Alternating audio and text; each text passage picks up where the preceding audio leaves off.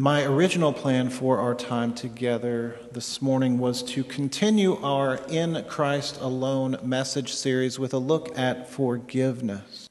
Lots happened in the last week, though, hasn't it? Probably all had to alter our plans, at least a little bit, probably a lot. As we gather together this morning, our state and our country are in an officially declared state of emergency. As we gather together this morning, there are many people in our world who are very sick, some even dying. As we gather together this morning, many are scared and scrambling just to get hands on the most basic of provisions for our families. I hesitate to say this, but I have to. Unfortunately, circumstances will probably get worse before they get better. But they will get better. Amen. They will get better. But there will certainly be some difficult days between this day and that day. I doubt that anybody here this morning has faced a challenge quite like this one. But here's some good news. God has. There is nothing new under the sun to him. And because he will be with us every day, every step of the way, we can have confidence. We can have peace. God is with us every step of the way. That simple message is what this morning's time together is all about. Just that reminder, a single truth that changes absolutely everything, that God is with us. And because he is, we do not have to be afraid, no matter what happens. There are lots of passages in Scripture that tell us that, each in just a little different way. But this morning I want to read one that it comes from the Old Testament prophet Isaiah. And by the way, Isaiah himself, he was no stranger to tough times. Some of the things that he endured in his life would send most of us running for cover. And so he speaks from experience, because somehow through it all that he endured, he remained steadfast, unwavering, because he knew one thing, that God was with him. Hear these words this morning spoken to us by God through the prophet. Isaiah 41:10. Fear not, for I am with you. Be not dismayed, for I am your God. I will strengthen you. I will help you. I will uphold you with my righteous right hand. Can I read that just one more time this morning? God says to us, fear not, for I am with you.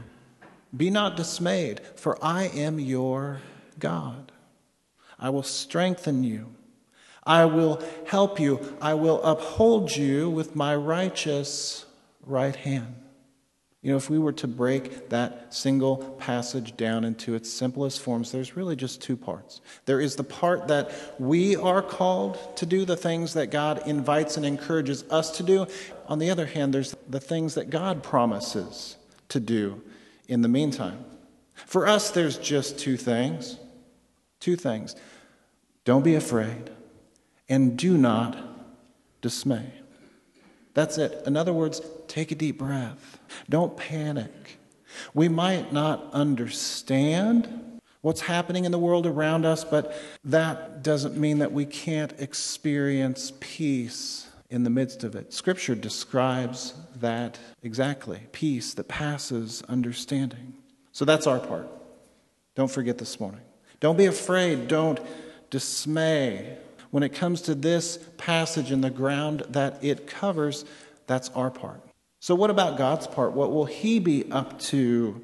There's four things that he promises us that he will do and continue to do. The first is that he will be with us, right?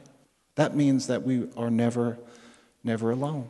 And that in and of itself is a powerful promise. God will be with us. We're never alone. The second promise that we find in our passage is that he's going to strengthen us. No matter what we go through, we will be able to walk and not grow weary. We will be able to run and not faint. He will give us the power that we need to get through any and every circumstance. The third promise of this passage is that he's going to help us. Anybody ever have a difficult time asking for help? Gentlemen, I know we are particularly slow when it comes to that, but sometimes we just need it. Amen? Well, good news. Guess what? God will help us. One of the names for the Holy Spirit is actually the Helper. And then finally, and sometimes this is just the one that we need, it says that God will uphold us. I don't know if you've ever been so tired before that you feel like you could just fall over. But if we get to that point, this passage tells us that God will hold us in the palm of his hand. Those are powerful promises, aren't they? God will be with us. He will strengthen us. He will help us. He will hold us up when we need it. You know, when I read these words and imagine the things that become possible for those who truly believe them, I mean, God is with us. We can do anything. First person who comes to my mind is David, that Old Testament poet, prophet, king, warrior. Lots of stories about David in the Bible. Probably the most famous, though, we all heard it in Sunday school, was the story of David and Goliath, right?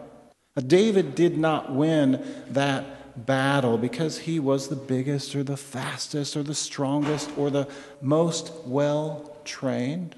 He won it for two reasons. Because one, he knew that God was with him, and two, this one's important, he invited God to the fight. And this wasn't the first fight that David had been in. His whole life, in a lot of different ways, was all leading up to this battle, leading up to this moment. I mean, the reason that he had such confidence in God is that he had invited him to a few fights before. I don't know how I ended up in this passage of Scripture this week, this story. It's one I haven't read in a while, but I think it's so powerful. Comes from 1 Samuel chapter 17, verses 34 to 37. And what is happening here is the Israelites, the Philistines, they are in this standoff. And there's this big bully named Goliath, and he is taunting the people of Israel. David is just a young boy at the time. His older brothers are on the front lines actually fighting. David travels to bring them provisions, and he sees what's happening. Goliath just mocking the name of God, the people of God, calling the men, the warriors, out to fight, and nobody will go. And David says, this is not right. Somebody has to stand up for what's right. And so this passage of Scripture, it shows us the story of somehow David was granted an audience with King Saul. And here's what happens in their conversation.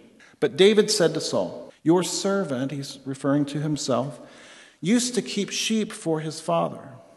And when there came a lion or a bear and took a lamb from the flock, I went after him and struck him and delivered it out of his mouth.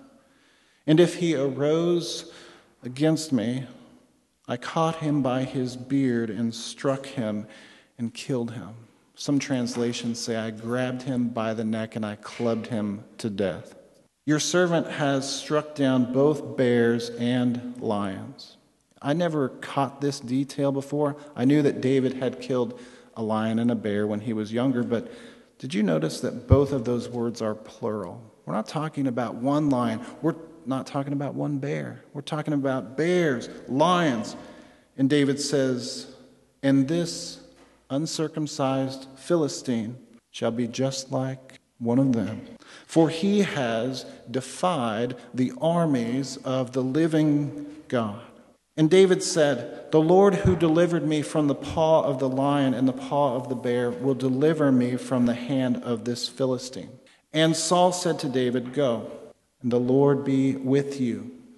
We all know what happens next, don't we? Sometimes I think about that story and I wonder to myself if David even broke a sweat that day. Let that sink in for a moment, because it's just as true today as it was for David. God is with us, and through him all things are possible. We do not fear. We are not dismayed, because we know that God is with us, that he will strengthen us, that he will help us, that he will hold us up. I mean, think about it for just a moment today. All of the things that God has brought you through, the trials, the tribulations, and the very fact that we are sitting here at this moment is testimony to God's protection and his provision. And Scripture tells us that he is the same yesterday, today, and tomorrow, that he has not led us this far to abandon us now. Amen. Probably most pastors around the world this morning are preaching a very similar message.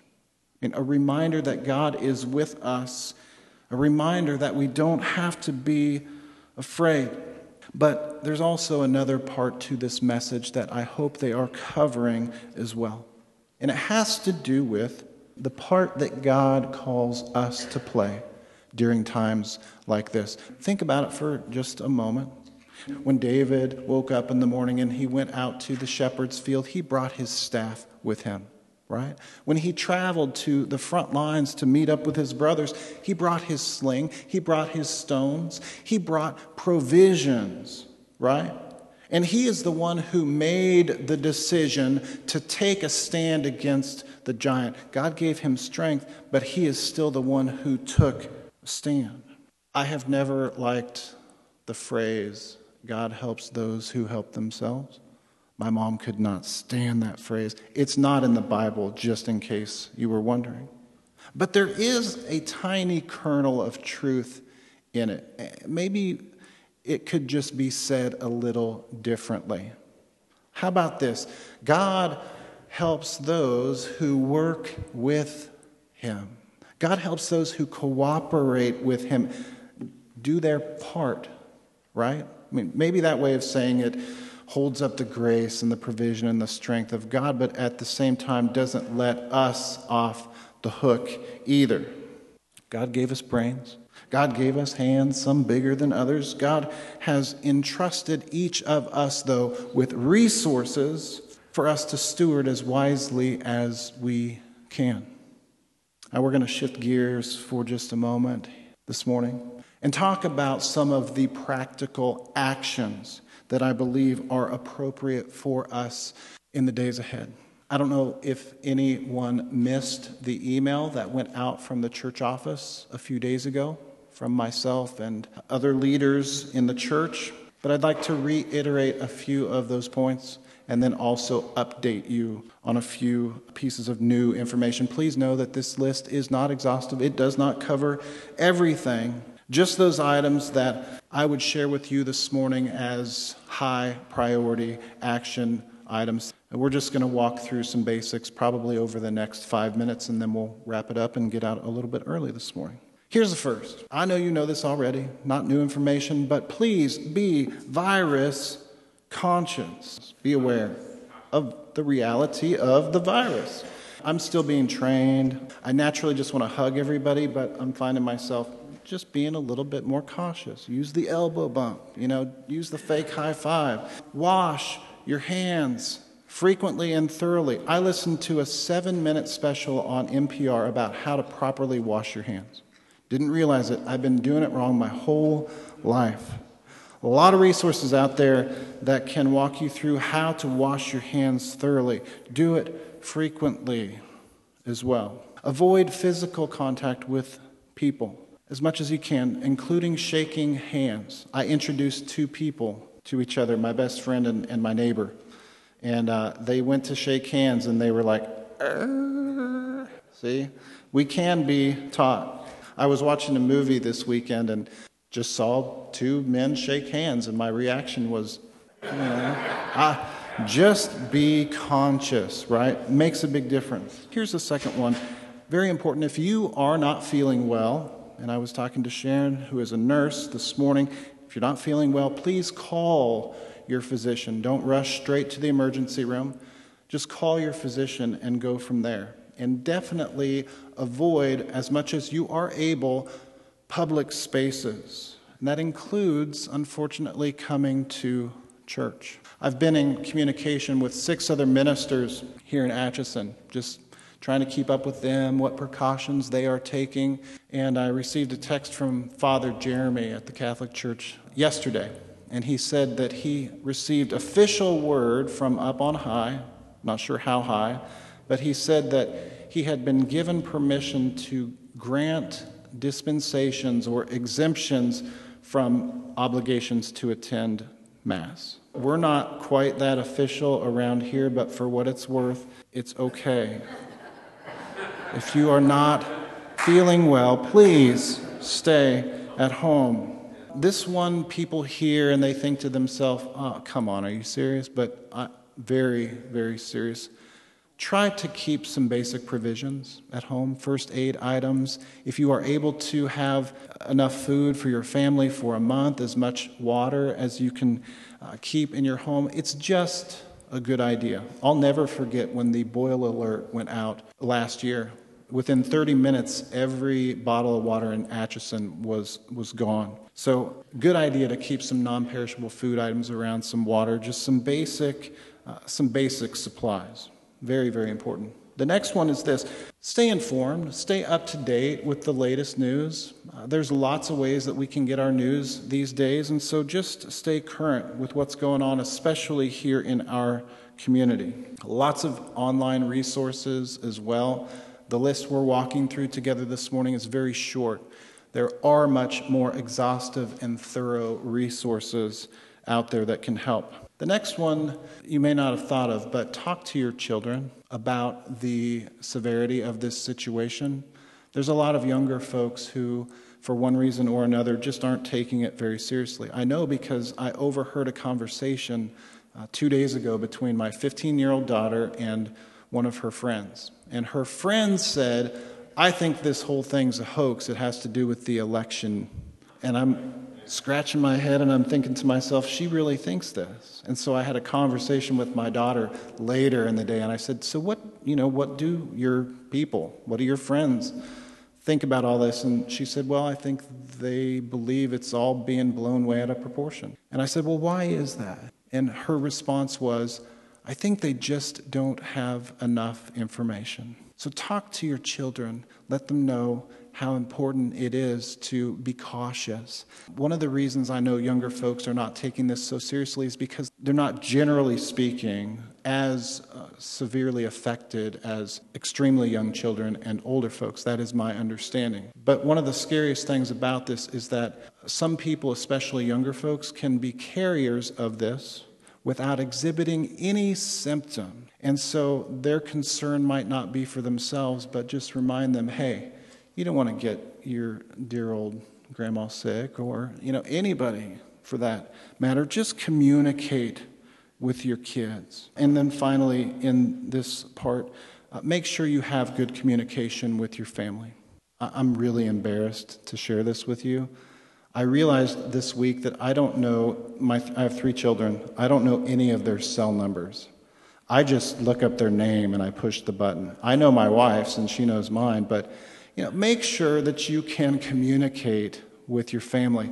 Put together some kind of plan in case of emergency. If nothing else, have a place where you're all going to meet if things go sideways. So again, I think these are just the most basic ways that we can take action and be prepared. I want to take about 3 minutes just to cover a few of the things that our church is doing here, and I'll do this quickly. As Pastor Brad already mentioned, we made the difficult decision to cancel youth and children events through the rest of the month, and I think that is just our best efforts to take care of and make sure our kids are safe. I am in regular communication with 6 other pastors in the community. I'm also staying tuned to messages from the regional office, the general office in Indianapolis, and also the state. We are monitoring new information as it comes very intentionally. One of the biggest decisions that a lot of churches are facing right now is whether services, physical services, should continue. I just want you to know that if we make that decision to not meet here on Sunday mornings, that it will not be done lightly. It will not be done unilaterally. It will be done through much prayer, conversation with the leadership team that we have at our church. If that decision is made, in fact, if the decision to cancel any events are made, then the best place to get that information is through email. If you did not receive the email that went out a few days ago, then that means you're probably not on the list, or it's sitting in your junk mail somewhere. So make sure that you are plugged into that list. If you're not on it, you can call Rosie and she can add you to it very easily. The youth and children's ministry will continue to use the Remind app as a way of communicating information, and then also some stuff will be on Facebook, but still your number one source of information from the church will continue to be email. If we should come to the place where we have to cancel services on a Sunday, we are already looking into options for broadcasting it over the internet. A lot of details to figure out. We're also working on a plan to go out and minister to people in need in the community, whether it's older folks or immobile folks in our church, in the community. And then, of course, if you guys know, we got a lot of hungry kids in our community that rely heavily on school lunches for regular nutrition. If schools close, let me rephrase that, when schools close, there's going to be a lot of hungry kids. So please consider donating time, food, just any way that you can, because we're going to band together in these times. Amen? Just 2 things, and then we'll wrap it up. Please continue to give and support the church financially. As I mentioned a few moments ago, ministry needs are only going to increase. Send checks in, lots of digital ways to give online through our website, but now more than ever, we need to pitch in. And here's the last one this morning. Pray for each other. It is so easy to underestimate the power of prayer, but let's continue to lift each other up. I know a lot of us are already, exhausted, and we're only a week into this thing. So lift each other up in prayer. Encourage one another. Paul talks about that. Make a phone call to somebody just to check in on them and let them know that you're thinking about them and make sure that they're okay. It can make all the difference in the world. That's all that I really want to cover this morning. I know there'll be more to come. I've said this before. I'll say it just one more time. If I got to go through some tough times in my life, there's not another group of people on the planet that I'd rather go through it with than all of you. I'll close this morning with a passage of Scripture. One that I read in my message last week, one that also happened to be in the Jesus Calling devotional that a lot of us read. These are words from Jesus to us, found in John 16:33. I have told you these things so that in me you may have peace. In the world you will face tribulation, but be of good cheer, for I have overcome the world. Will you pray with me this morning? God, thank you that you are in front of us, you are behind us, you are at our left and at our right. Lord, you have us surrounded with your grace, your mercy, your love. I pray that you would, Lord, make us extra aware of your presence with us during these days and weeks and months ahead. Lord, we lift up those who are already suffering and struggling. Lord, help us to know what part you might have us play in ministering to them. We reaffirm our faith and our trust in you this morning. These things we pray in Jesus' name. Amen.